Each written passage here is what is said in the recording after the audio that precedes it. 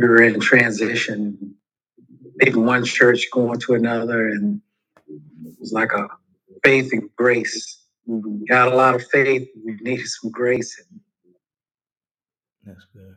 really balanced it. Hmm. Yeah.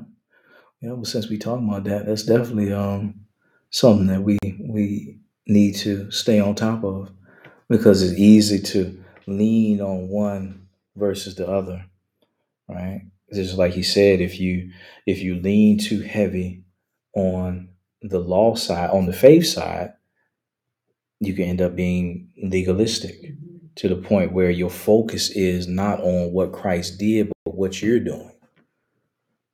And all of us know as flawed human beings, we gonna mess up some stuff. And then all it takes is for us to may have one misstep and then we fall into condemnation.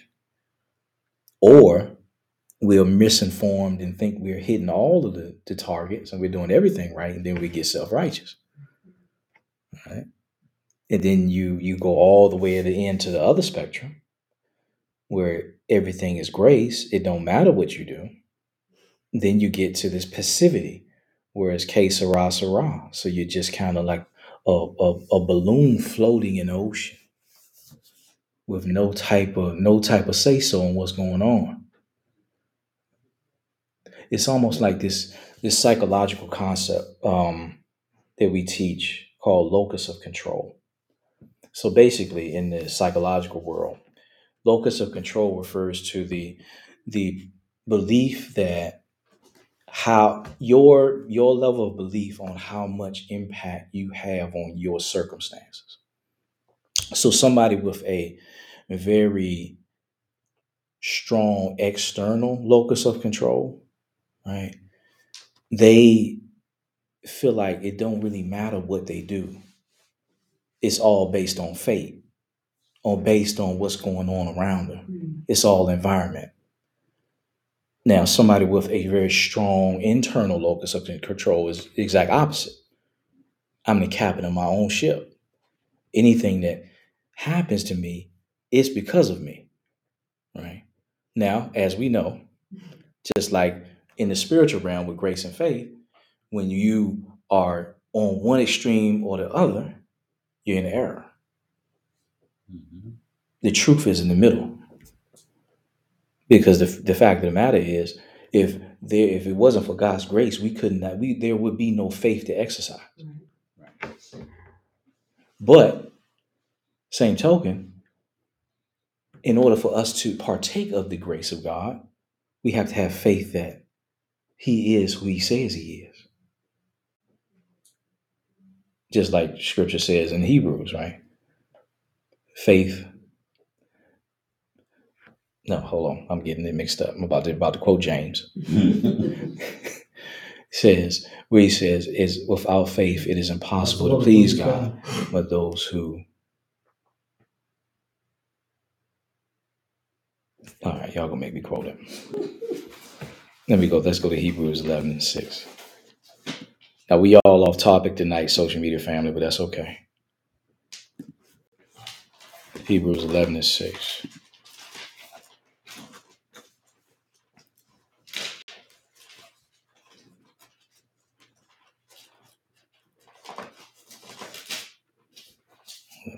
I'm not gonna read this in the King James. Oh, that verse, yeah. But without faith it is impossible to please him. For he that cometh to God must believe that he is, and that he is a rewarder of them that diligently seek him. So grace has set the table, but faith is you believing in the integrity of the person who set the table and going to the dinner and meat and eating it. So in order to enjoy the fruit, we have to have both there.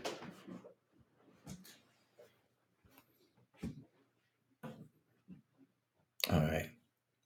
All right, now we could jump into the lesson we're supposed to be talking about tonight, which is the last one in the Lessons from David series. Now, the subtitle for the lesson tonight is Consequences. Consequences.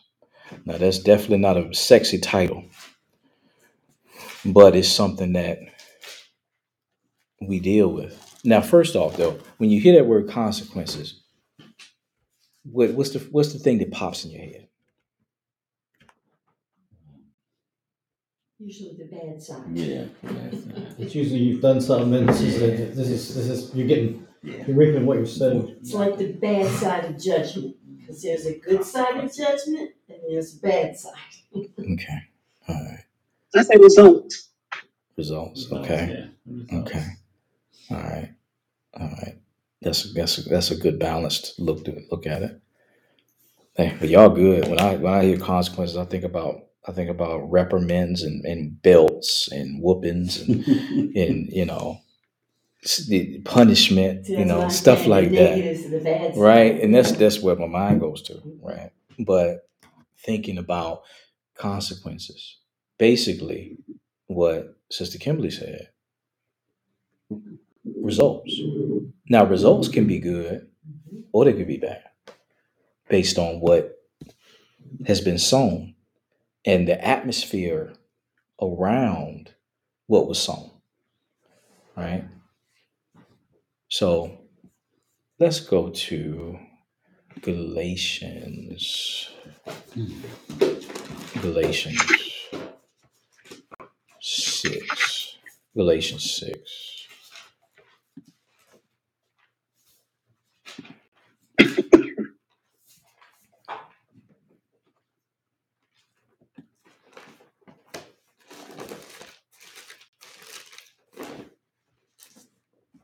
We're going to start at verse 7. All right, I'm going to read this in the Amplified Classic. And it says, "Do not be deceived and deluded and misled. God will not allow himself to be snared at, scorned, disdained, or mocked by mere pretensions or professions, or by his precepts being set aside. He inevitably deludes himself who attempts to delude God. For whatever a man sows, that and that alone is what he will reap. But he who sows to his own flesh, lower nature and sensuality, will from the flesh reap decay and ruin and destruction. But he who sows to the Spirit will from the Spirit reap eternal life." Verse 9.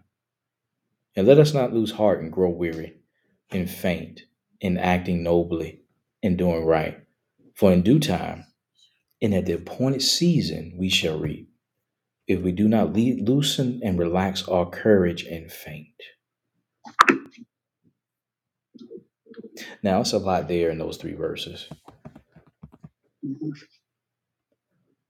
Now, looking at verse 7, can you see how we can interpret that as results being both a positive or a negative, depending on what type of seed is sown, right? Now, it's interesting that we started the study talking about the balance between grace and faith.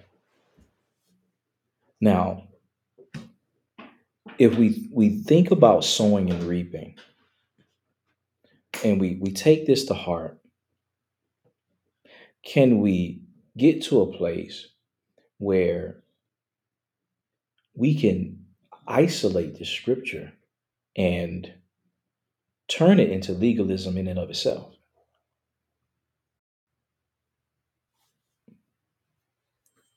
You come in reference to sowing and reaping, turn that into legalism. Yeah. I mean, you could kind of put,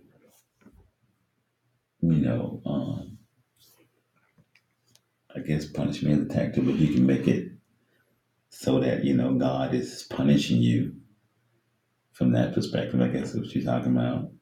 As if God is the one that's punishing you or getting you back for something. Okay. Except that if you reap what you sowed, God didn't have anything to do with it. Right. He just made the law. Right, exactly. like gravity. If you choose to defy it, that's on you. Because I heard a counselor say years ago, he said you can't pick your behavior and your consequence too. If you choose, or you can pick your behavior. But like you said, The consequences come. Yeah, it's attached to it automatically. But you can't say, you know what, I'm gonna do this, and I want this to happen. Well, because what goes around comes around. Right. You know, I don't want this to happen. You know, the consequences this may happen, but this is what I want to happen. So, but you can't pick your behavior because there's a consequence attached to that thing. That if you know about it, either you can choose to go ahead and do it. There's a consequence attached to that seed. Right. You can choose to go ahead and do it, or you can say, you know what, if I do this, it's gonna happen. No, I'm not going. You know, and that can be positive and negative. Yeah. Okay. Now, can you make that like an external law? Yeah. Rather than being led internally by the Spirit, you're more led by these laws. And I don't think that's the way we're supposed to be. Right. I think most Christians start out that way. But that's not who we are, Right. to sow bad seed. So. Okay. All right. Well, let's push this further then. How many of us have done things where we should have reaped a certain consequence, but we didn't? Because you repent real fast. Ask for mercy. That's true. Yeah, I get you in some cases. You don't always get, what you put out there. But eventually you might, but a lot of times it didn't. I think sometimes God has mercy on you. He does. Just stops that thing from coming back, especially if you're ignorant, Okay. Yeah. Because this thing is a little deeper than what it may seem. Right. Right? Because the scripture says his mercy endures forever. Right? And when we talk about living in the balance of grace and faith, when we're talking about the whole concept of sowing and reaping, that law is still subject to the law of love, right? The law of life in Christ Jesus versus the law of sin and death. That law supersedes that, would you say? Well, because at the end of the day, all of us are deserving of what? Hell. Yeah. Right? Hell. Every one of us, based on two factors. Our DNA, because of Adam, and because of our individual deeds. Right. So the scripture says, whatsoever is not of faith is sin. He that knows to do right and does it not is Sin. Yeah. Right.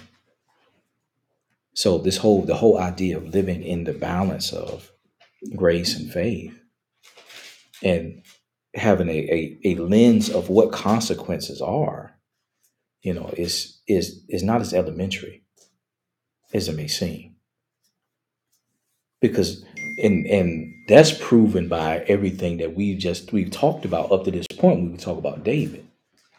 Because you look at David's life, it's all kinds of stuff that happened. But he's still recorded as a man after God's own heart. But now, did he suffer consequence? Big time. Absolutely. Big time. He did. But was God merciful? Yes. Absolutely. Because think about the whole situation with Bathsheba. Now, And Jesus had to come through that bloodline. That's a big deal. Yeah. Bathsheba, their first child perished, but their second child became king, superseded, David when David passed. But essentially, that was illegitimate to begin with, that whole situation. But yet and still, God in his mercy, his grace, what he do? He blessed that child. I'm thinking too, like even in my own personal life, I receive consequences. But the good thing is that I don't have to go through my consequences alone. Mm-hmm. The Lord is still with me to help me to get through the consequences. That's good. That's good. It's just like, say you have a young lady that has a child out of wedlock, right? And let's say she thinks that the guy comes in, he's sweet talking or whatever, does and the guy gets what he wants and he leaves, but the young lady is stuck with the child. Now, obviously, that's a rough situation to be in. You young, don't have no support, and you got this child. So, the consequence of that, the relationship and the interaction is, the child, right? But how many times have you seen God's mercy come in where people will surround the mother and give her support and help her to get herself educated and get to a better place where she can provide for herself and the child. And next thing you know, this child is growing up to be XYZ, PhD, lawyer, what doctor, whatever, right? When you look at the beginning of that situation, it looked difficult and bleak. But in spite of how things began, God's mercy and grace can manifest itself. When I went through my trial, that's one of the things that really had me have a heart for single moms. I was a single dad with 3 kids, and I had to get up, make their lunches, wash their clothes, take them to school, pick them up, and go to work. And there was not enough hours in the day, and you were just tired all the time. And with one income, that wasn't a whole lot of money, I mean, it was, after that, my heart went out to single moms. Because I thought, gosh, and I had my mom to help me. And some of these women don't have anybody to help them. I mean, they're on their own. Mm-hmm. And it's a tough thing. Yeah. And that's just one example. I know we can think of, a multitude. Now, so just to kind of get a grasp on, okay, how do we have a grace-based perspective on the concept of sowing and reaping?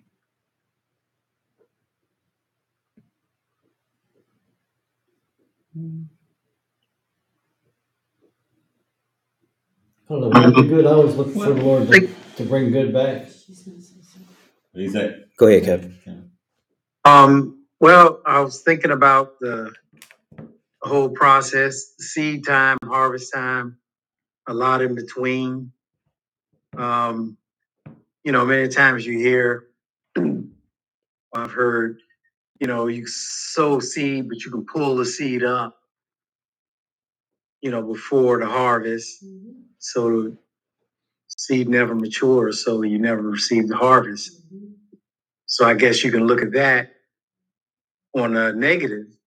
You sow bad seed, you haven't received the harvest.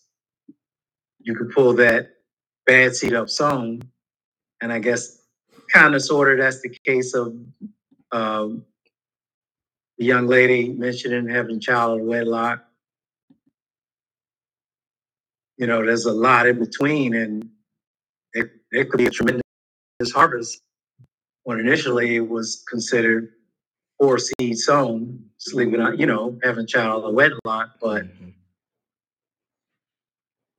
if the mother conducts herself godly manner, sows good seed after that into the child could bring the mother a tremendous harvest. As an adult, as a lawyer, doctor, pastor, teacher, what have you.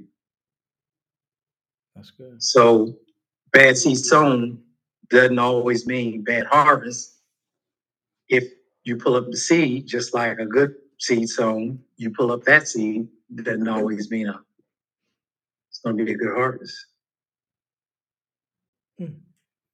So it seems like what he's saying is even in the midst of what would seem like a negative consequence, God can turn it around for good. He can make good out of it. So even if we mess up, even if we do reap what we sowed, if we turn our hearts, he can turn it around to be a blessing. Yeah, that's where the grace come in at. Mm-hmm. Mm-hmm. That's good. All right. Now, I like that, just that picture, right? Just thinking about the pulling up seed, because that's a principle. Now, we're going to go to Mark 4, but I want us to go to Psalm 103 first. Yeah, my favorite. Psalm 103. And we're going to look at verses 9 through 11.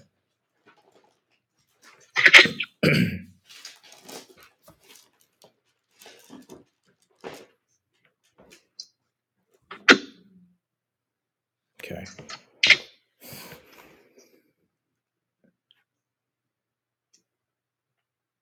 I'm going to read this in King James. Says, he will not always chide, neither will he keep his anger forever. Now, that word chide in Strong's means to grapple, hold. Verse 10, he have not dealt with us after our sins, nor rewarded us according to our iniquities. For as the heaven is high above the earth, so great is his mercy toward them that fear him.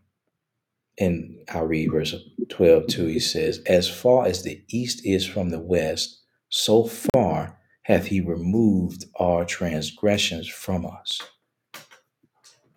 And 13, like as a father pitieth his children, so the Lord pitieth them that fear him. Now, I walk in the fear of the Lord, right? But have momentary lapses of flesh manifesting itself, walking in sin, right?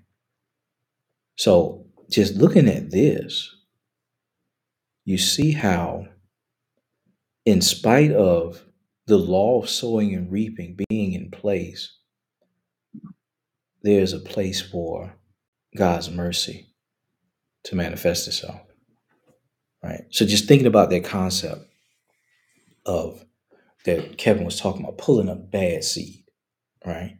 So let's go to Mark 4. We do that. Mm-hmm. What we just did this morning, right? We were saying, Lord, if we've spoken any ungodly, idle words concerning your health, we just pluck them up right now, break their power, so we won't reap.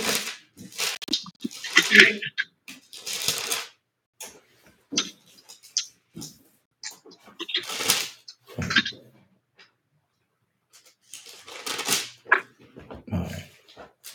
So if the word is the seed, all right, and my behavior is me walking out that what I believe in the moment, okay, what I'm believing on in that moment, right? So let's just think about this concept.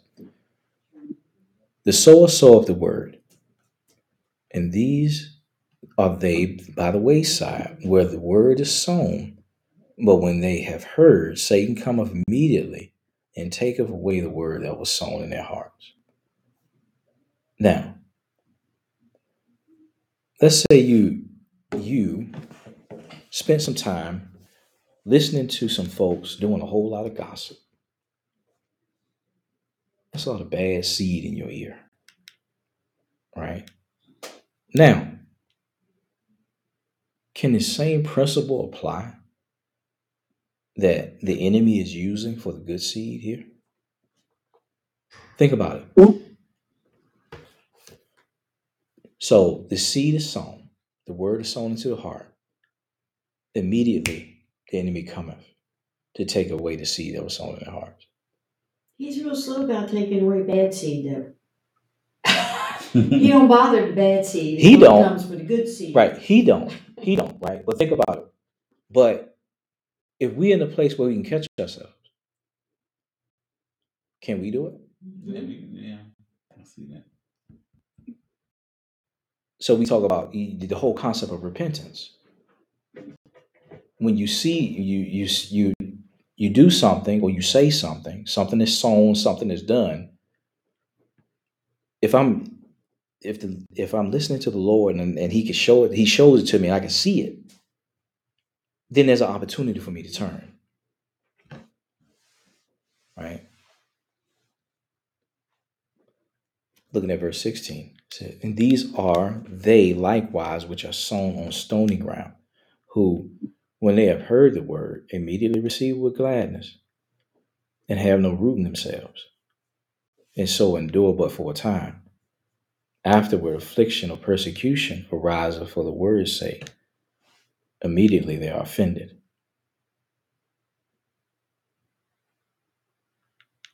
Now, again, you talk about the idea of seed, time, and harvest. So that's progressive. So this is why, and when I'm thinking about David and his life and how when he was confronted by Nathan with his sin, the way he responded to the word, the way he turned, because he was definitely deep into some stuff. That whole progression with Bathsheba and Bathsheba's wife, that whole thing. But when the word of the Lord came, he responded. Now, can't with us, the more times we put ourselves in a position where the word is in front of us, when there are things that are not right in that have been sown in our own hearts or things that we've done, the word can check us.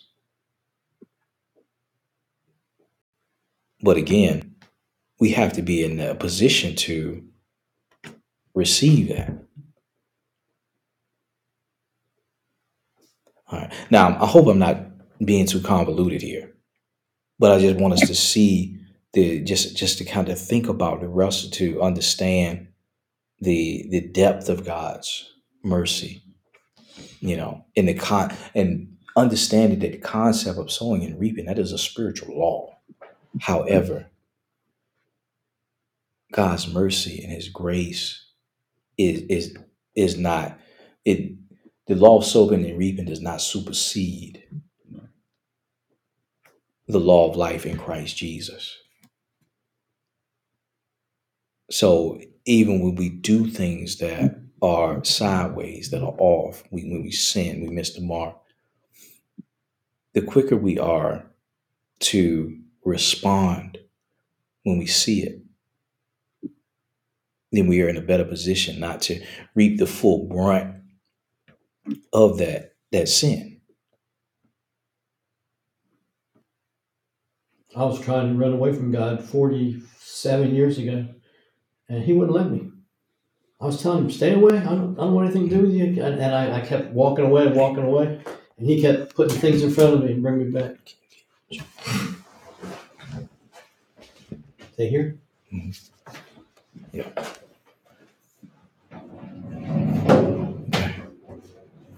All right. Let's go back to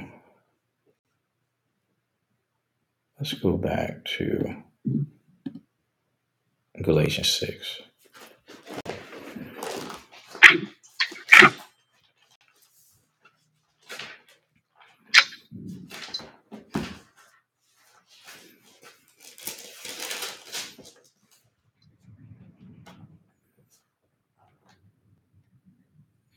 All right.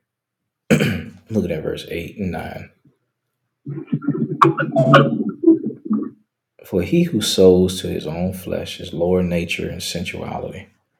will from the flesh reap decay and ruin and destruction. But he who sows to the Spirit will from the Spirit reap eternal life. And 9 again. And let us not lose heart and grow weary and faint in acting nobly and doing right. For in due time, at the appointed season, we shall reap if we do not loosen and relax our courage and faint. Now, how many of you have heard this phrase used that oftentimes what happens to us, God will forgive you, but people won't, or they're gonna struggle with it. Or you won't forgive yourself. That's true. All right. So I think that's another layer of this whole concept here, is that God has, in Christ Jesus, He has forgiven us from all sin.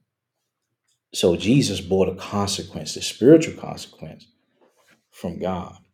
So there's no breach there anymore between us and Him based on what Christ has done. However,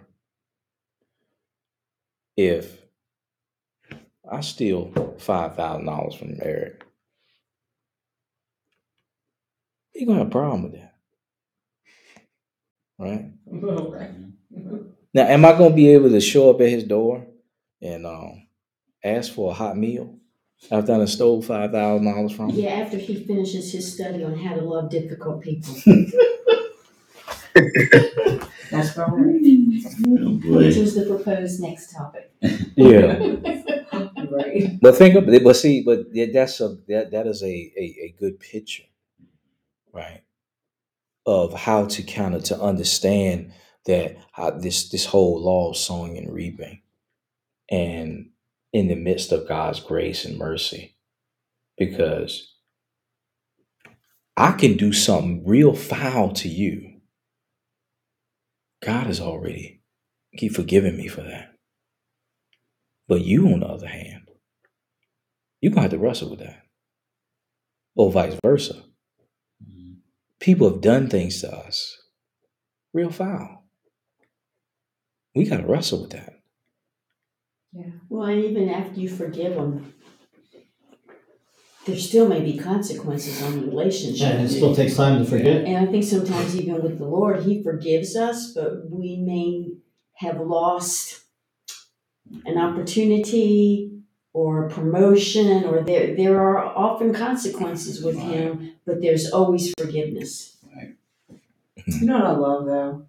With having God's favor and His forgiveness and stuff through Jesus, the door is open for favor. You know, like if something, I think I might have heard mentioned because I was on my way down, I was listening to the study with Mom on the phone, it was really cool. But anyway, I was like, listening about, you know, like if, or maybe y'all can say, but anyways, I was thinking about like if, you know, you have a baby out of wedlock or, you know, whatever, and, or, you know, it's like, you know, God forgives you, He's already forgiven you, but there's a baby, that's a consequence that won't go away. We won't want a baby to go away.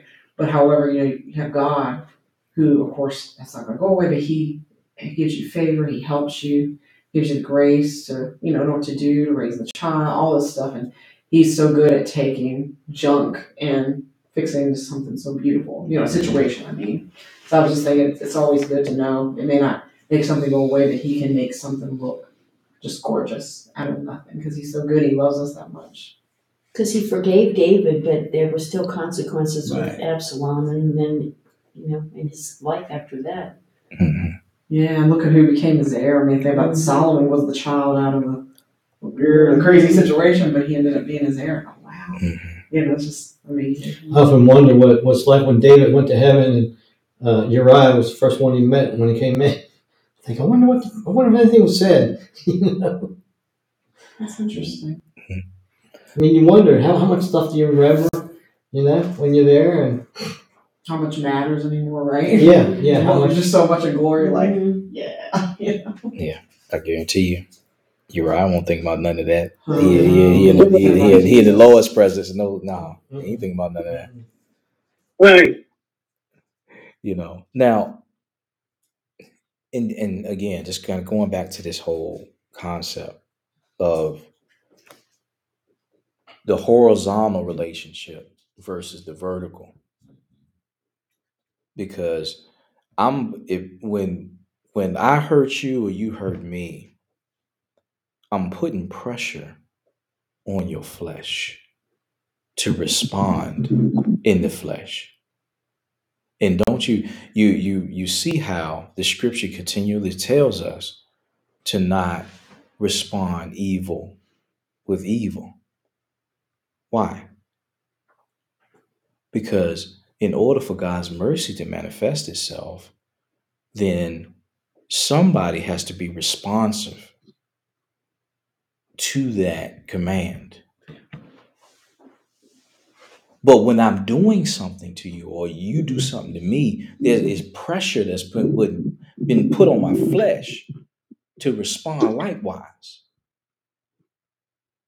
So we set in the atmosphere for destruction when we sin against one another, when these things happen. But now, okay, and this is going to be I'm ready to hear what Brother Eric has to say when we get into this other teaching about how to love difficult people. Because when we talk about this whole concept of walking in forgiveness and consequences, right? It becomes real practical when you're dealing with family, friends, co-workers, like people in your community, because it's day-to-day life stuff. Now, let's go to 1 John 3.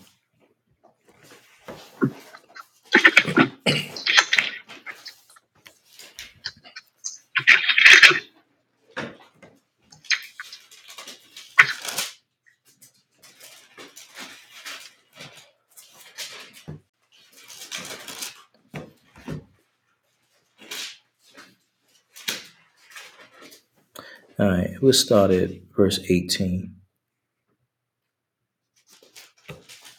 On to verse 22. And I'll read this New Living Translation. It says, "Dear children, let's not merely say that we love each other. Let us show the truth by our actions. Our actions will show that we belong to the truth. So we will be confident when we stand before God. Even if we feel guilty, God is greater than our feelings. He knows everything. Dear friends, if we don't feel guilty, we can come to God with bold confidence. And we will receive from him whatever we ask because we obey him and do the things that please him." Now you see verse 20. John says, even if we feel guilty, God is greater than our feelings. And he knows everything. Now, if anybody had to rest on this, it was David. Mm-hmm. Yeah.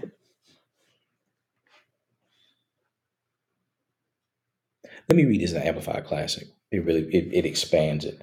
It says, "Whenever our hearts in tormenting self-accusation make us feel guilty and condemn us, for we are in God's hands. For he is above and greater than our consciences, our hearts. And he knows, perceives, and understands everything. Nothing is hidden from him." I think the thing with that is I think we flip it because when you as he said when you feeling in your flesh, then sometimes it seems to overpower what the word says. And what the word says, but you feeling this thing, you feeling it, and you like, and it goes on for days and sometimes weeks, or it goes and it comes back, and you're saying, but I know God is feeling my feelings. So you really have to, I guess that's one of the words, you got to really meditate on the scripture day and night, you know, when that feeling is just kind of overwhelming, trying to overpower. Pushing you to move. Yeah, pushing you to move. So you really have to just really meditate on the scripture and really believe what God says. You gotta believe God, not what you feel. And then I understand why it's important to speak in tongues too. Oh my God. Because that, I mean, words in, you gotta pray in the spirit. And you put it in practice too. Because I know I was going through a situation with my boss, and it wasn't like 2 days. It was for a long time. Right. And it finally broke. But God had to deal with me first because I'm the one who's the Christian. So I'm the one who has to walk in love. And I'm the one who has to choose not to take offense because they don't know no better, you know, and I'm not fighting my fight with them, not with their flesh. It's the spirit behind them that is coming after me, you know. And then once I realized that, I started submitting to God and resisting the enemy, telling myself I will not take offense. You know, it became like water on a duck's back. And it wasn't easy, you know, and I had to watch my facial expressions, had to catch my attitude, you know. Yeah. But as I continued to submit to the Lord, it broke, you know. So for whatever reason, the enemy tried to come through her at me. Now he's back down and we get along okay. But I don't trust the flesh. You know what I'm saying? I don't trust her per se, but I trust my God and what he's telling me and how he's telling me on handling the situation. You know, so you have to prepare in your heart that you're not going to take offense, that you're not going to be offended, that you're not going to be mad for a suffered wrong. You know you're innocent, but they're blaming you anyway, you know, or lying on you, you know, and Christ is our greatest example as far as that's concerned. Because for the joy that was set before him, he endured the cross. He endured all the Pharisees and Sadducees and the Hedecases and everybody else. You know, he loved them still. I mean, he didn't come at them, but he still showed love to them. But he had a love that was not destructive. He told them truth. And all that he did, he told truth. He told the word of God. He walked in God's love. He always said, God is love. God is love. Have faith in God. Yeah, well, you said something there when you said the word trust in God over your feelings. You know? And that's the whole key is this, you know, okay, I gotta trust God's word or trust what God says to do about this versus how I feel at the moment right now. Mm-hmm. Yeah. And this is why Paul says what he does in verse 9 of Galatians 6. Let us not lose heart and grow weary and faint in acting nobly and doing what's right. Because you can get tired of turning the other cheek. Mm-hmm. Why I got to be the one to always, you know, that's right, let stuff go under the bridge? Why I got to be the one? Forget all that. I want my flesh. I want to enjoy my flesh for a moment. But again, it goes back to this. Am I going to allow God's word to have precedent, or am I going to give in to the flesh? Now, going back to John, 1 John 3, though. Now, see, this kind of speaks to how holiness helps us, like living clean. Because if you look at verse 21, it says, "Dear friends, if we don't feel guilty, we can come to God with bold confidence." Now, when you know you're in a position where you're doing what you can to submit yourself to the Holy Spirit and you're living a clean life, then the opportunities for condemnation are reduced. But when I'm in a position where I'm falling, I'm in sin, then the enemy has more ammunition to use to accuse and condemn.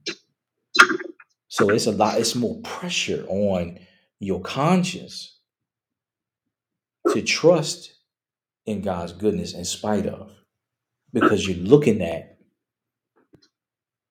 all that you've done. And and the enemy will put some self-righteous Christians right around you for that condemnation to continue to build.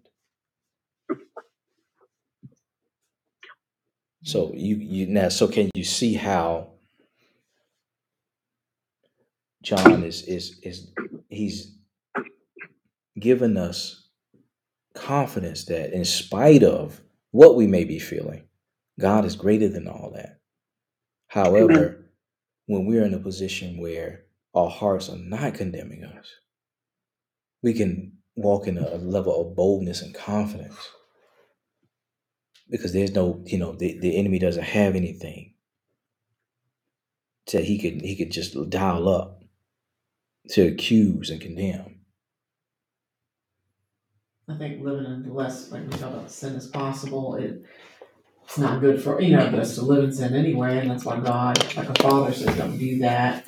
It's like, don't touch the hot stove, it's gonna burn you, or around the road, you can get hit by a car. But I think, too many times too, even when we dealt with someone, that's why he's making it clear here. It's because, our condemnation is we can't walk it alone.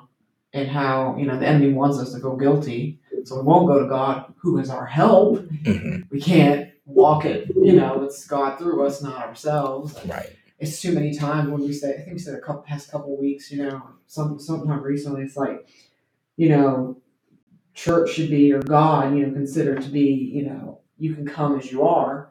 And it's almost like you have to take a shower before you get in the bathtub. It's like, oh no, you have to be clean. It's like, come as you are, I'll help you. I'm the one who cleans you up. God, not yourself. And I think that's why it's good that, it's very clear here. It's like, you're not condemned. Mm-hmm. I want to help you. I want the best for you. Right. That's good. Yeah. So God is not like a bad dishwasher. he don't need you to pre-rinse before you come to see him. Because he the one that's gonna make you clean. Not you yourself, not us ourselves. All right. Now I haven't done nothing with this outline tonight, so I'm gonna pull some from this outline here. All right.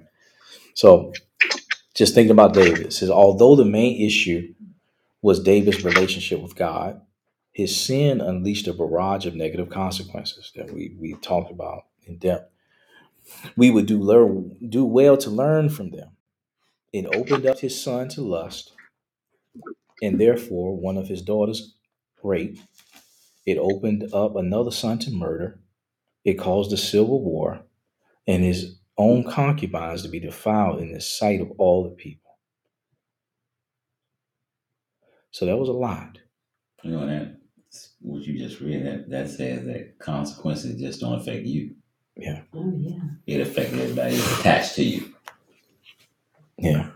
Collateral damage. Yeah, collateral damage. And this is why, we need to pray for our leaders, people in a position of authority. Yeah. Right? It's not the enemy wants nothing more than to smite the shepherd. So what happens? The sheep can scatter. Mm-hmm. So the head, if you take a head of an organization, of a household, of a city or a nation, if the enemy can get to him, then the collateral damage is going to trickle down. Yeah, but I think the enemy blinds us to that, where it's just about us. When we're doing it, we're just thinking about us. We're not thinking about everybody that's attached to it, how it's going to affect, my parents, how it's going to affect my kids, how it's going to affect, everybody that's around the community, whatever the case may be. Or, in our case, the body of Christ, how it's going to affect the body of Christ. So we don't think about all that. And the enemy blinds us to that until it happens. And then we say, oh, wow. Like you said, I don't get a realization of all the damage that you've done. Mm-hmm. Yeah. Yeah. I think it's really important, we're saying consequences, like we said, it affects everybody. Sometimes it's, like we said, prayer for our leaders in the church realm and stuff, a lot, because think about how many, religious ideas, like we talked about here, a lot can burn someone out. and a lot of it came from, you know, like big time like ministries and stuff. And I believe, you know, a lot in mean the best, but you know, when Satan's deceiving, we have to be praying, you know, like, God, is this your truth? You know, we want your truth, because then it affects great multitudes instead of just a few people. Just kind of was thinking about that, you know, and then it just looks so bad on God. Really bad on a big scale. He takes the raps for that. Yeah, exactly. And I think we have accountability too to each other, you know, to walk upright before the Lord, you know, because it does affect each other, the body. When they say the toe hurt, you know, the foot's gonna hurt, you know, the leg's gonna hurt. The body of Christ hurts, you know. Because I remember I went through something, and the Lord told me to ask forgiveness from certain people, you know, and they're like, why are you asking me for forgiveness? You know, and it was just the fact, because as your sister in Christ, there was an expectancy of me to live a certain way, you know, and I made a mistake. And as your mentor, you know, I'm asking for your forgiveness, you know, and that's humility. Because I mean, it was like, you don't have to feel the forgiveness. It's just that you have to do it because God said to.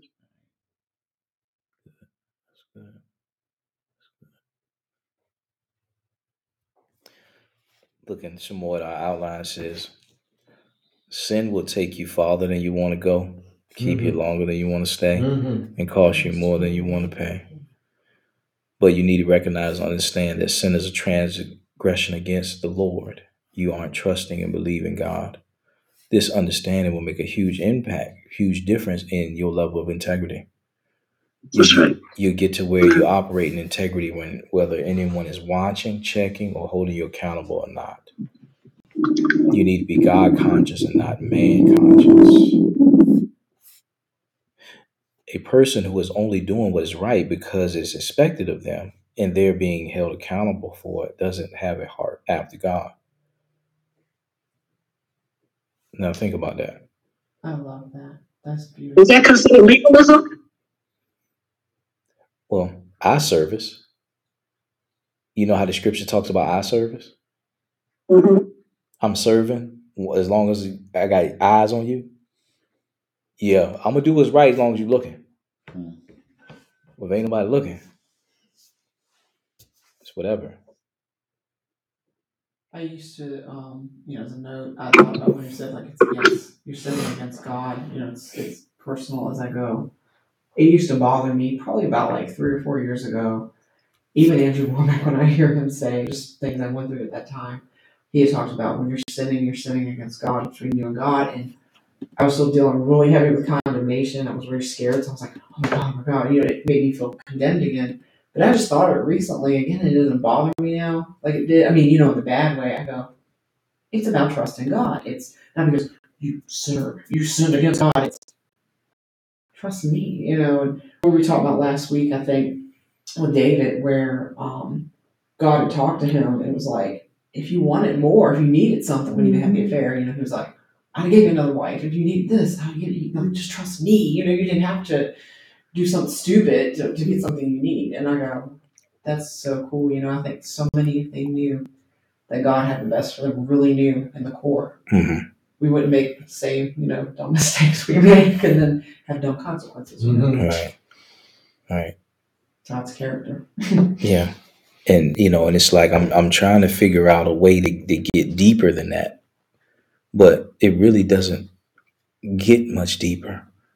Because at the end of the day, it's about abiding in that revelation of who God is.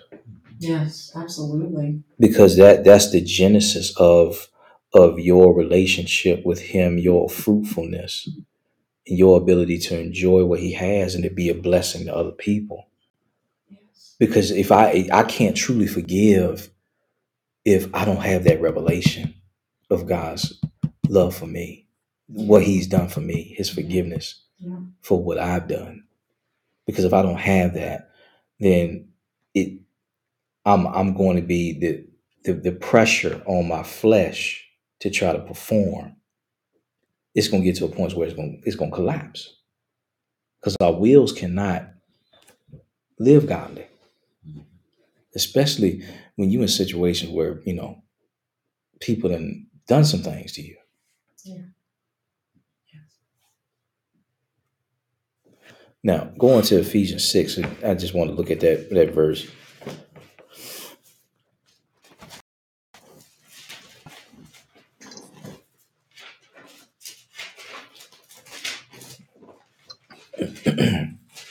Ephesians 6, 5 through 8.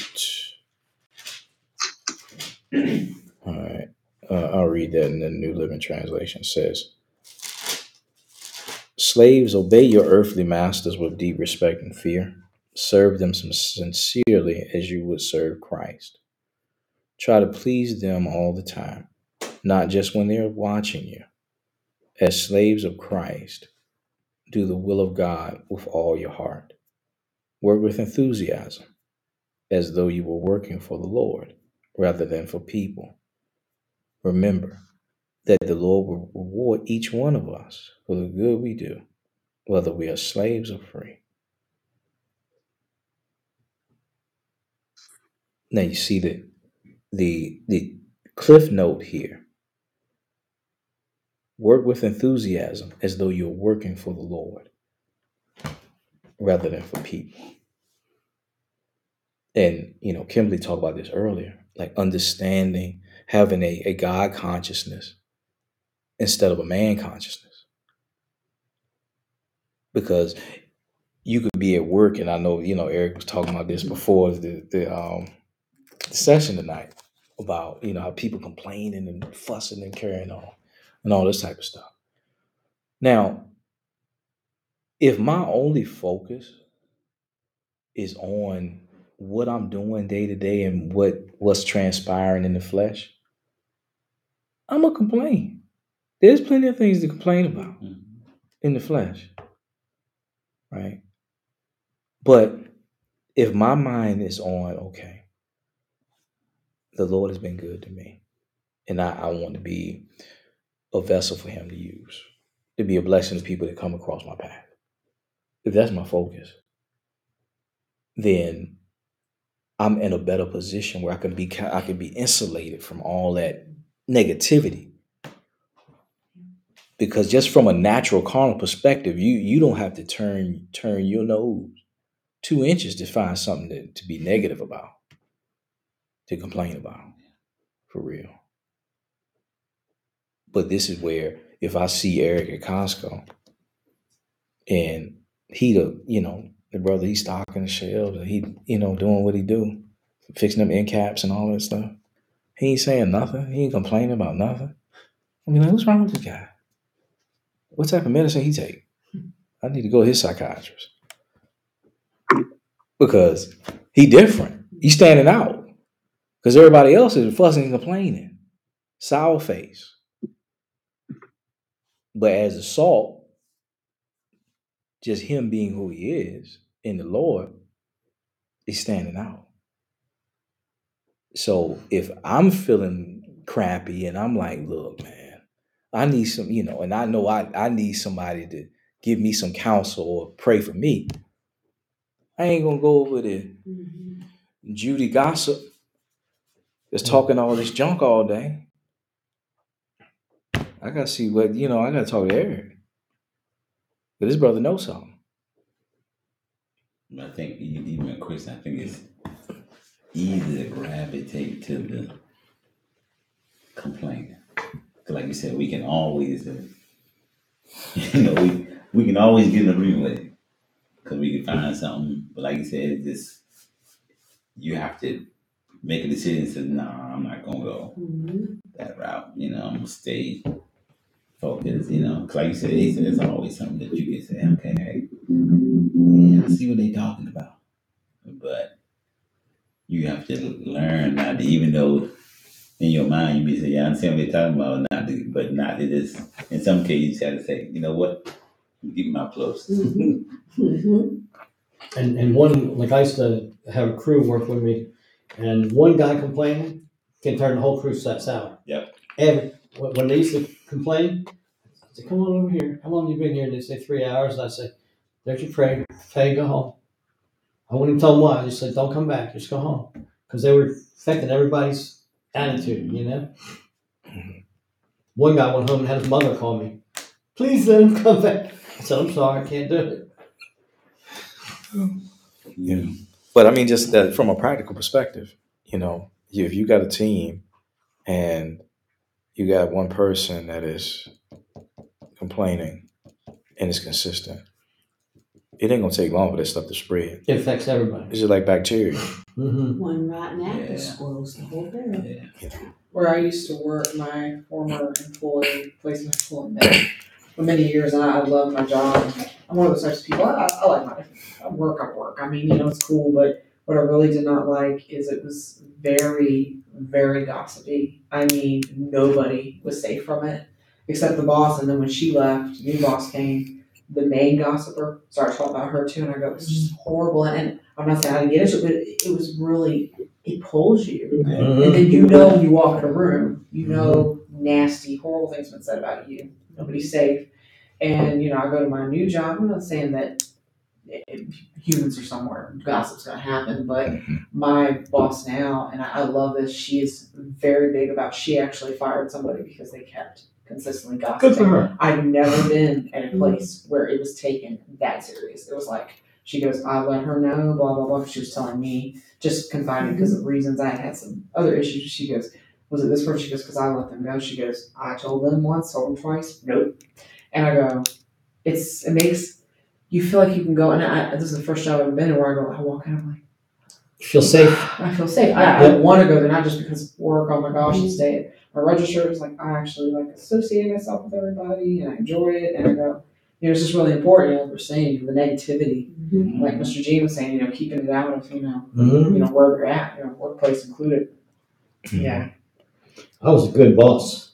I'm sure you were. They would come to work, and we'd only work 4 or 5 hours, and I pay them a whole day's pay, and I paid them every day at the end of the day.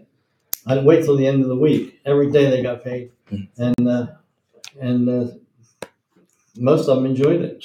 Get you back in the workforce. That's what I'm talking about. Yeah, I mean, but that's godly, right? But if they came because to work, think about what that whole story about.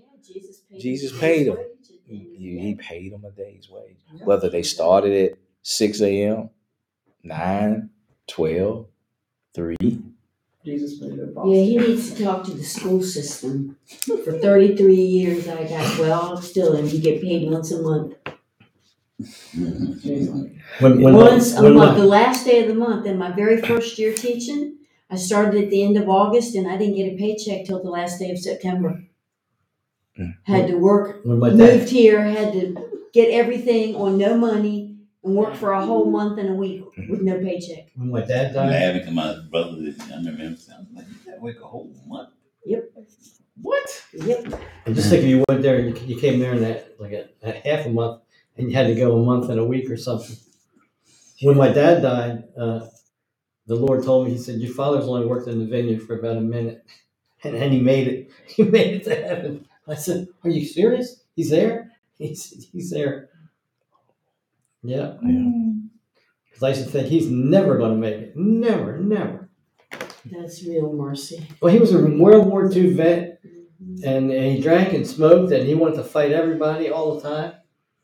And when I prayed for him, the Lord told me he was going to save him. And I said, how are you going to save him? Nobody can save him. He's too mean. But he did. Yeah.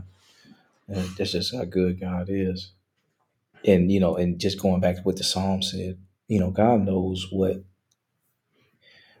your particular course and the type of things that you have been put in your way, the obstacles that you have.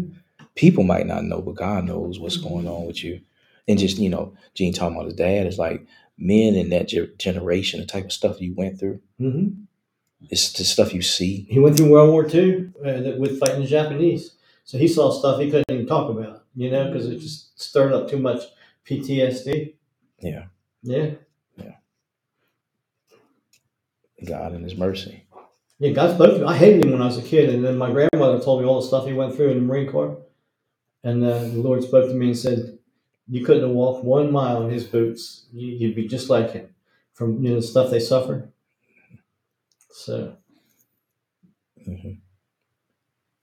And that goes back to what we talked about a few sessions ago about knowing no man after the flesh. Yeah. Because I can look at you and I can see, what what I think I see in your behavior and make a judgment. But I don't know your journey, what's behind all that, right? Yeah. But if I'm living in a way that I'm looking at you the way God sees you, then my response to you is going to be different. But again, that takes Holy Ghost just abiding in you, and you just practicing his presence every day. Yeah. Because that stuff just don't happen. Yeah, I'd ask God about somebody in my family that passed away, and I love the person a lot. They had a lot of love. They knew the Lord too. They knew God, but they had a lot of. There was some control, and they were sometimes be a frustrating person to be around. And just some things I dealt with unforgiveness, and I wanted to let it go. And I was talking to God, and God told me, he said, they're frustrated. They were frustrated with themselves.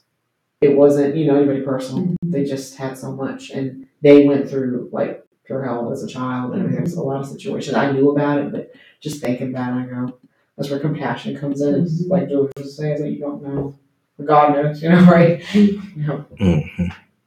Yeah. Yeah. So looking at our outline again, it says, under the old covenant, David had his sins imputed unto him. But you and I live in a covenant today where our sin has been imputed to Jesus. Amen. Yeah. However, there's still much we can learn from God's judgment on David. Even though Jesus bore all punishment, we should still abhor sin and walk in integrity, knowing that it cost our beloved Savior his life. Every time we commit a sin, Jesus suffered that sin. We should want to live lives that glorify God. After God judged David, you can still see the forgiveness and grace of God in his life. God blessed his and Bathsheba's union, as we talked about earlier, and she conceived a second son who lived. God sent Nathan the prophet and renamed the son Jedediah, which means beloved of the Lord. If you become born again while in a totally ungodly marriage relationship, the Lord can make that relationship that was conceived in sin turned out to be godly, just like he did with David and Bathsheba. I encourage you to learn these lessons, these life lessons, at David's expense, rather than through your own hard knocks. May these truths take root in your life so that you too would walk like David, a man after God's own heart.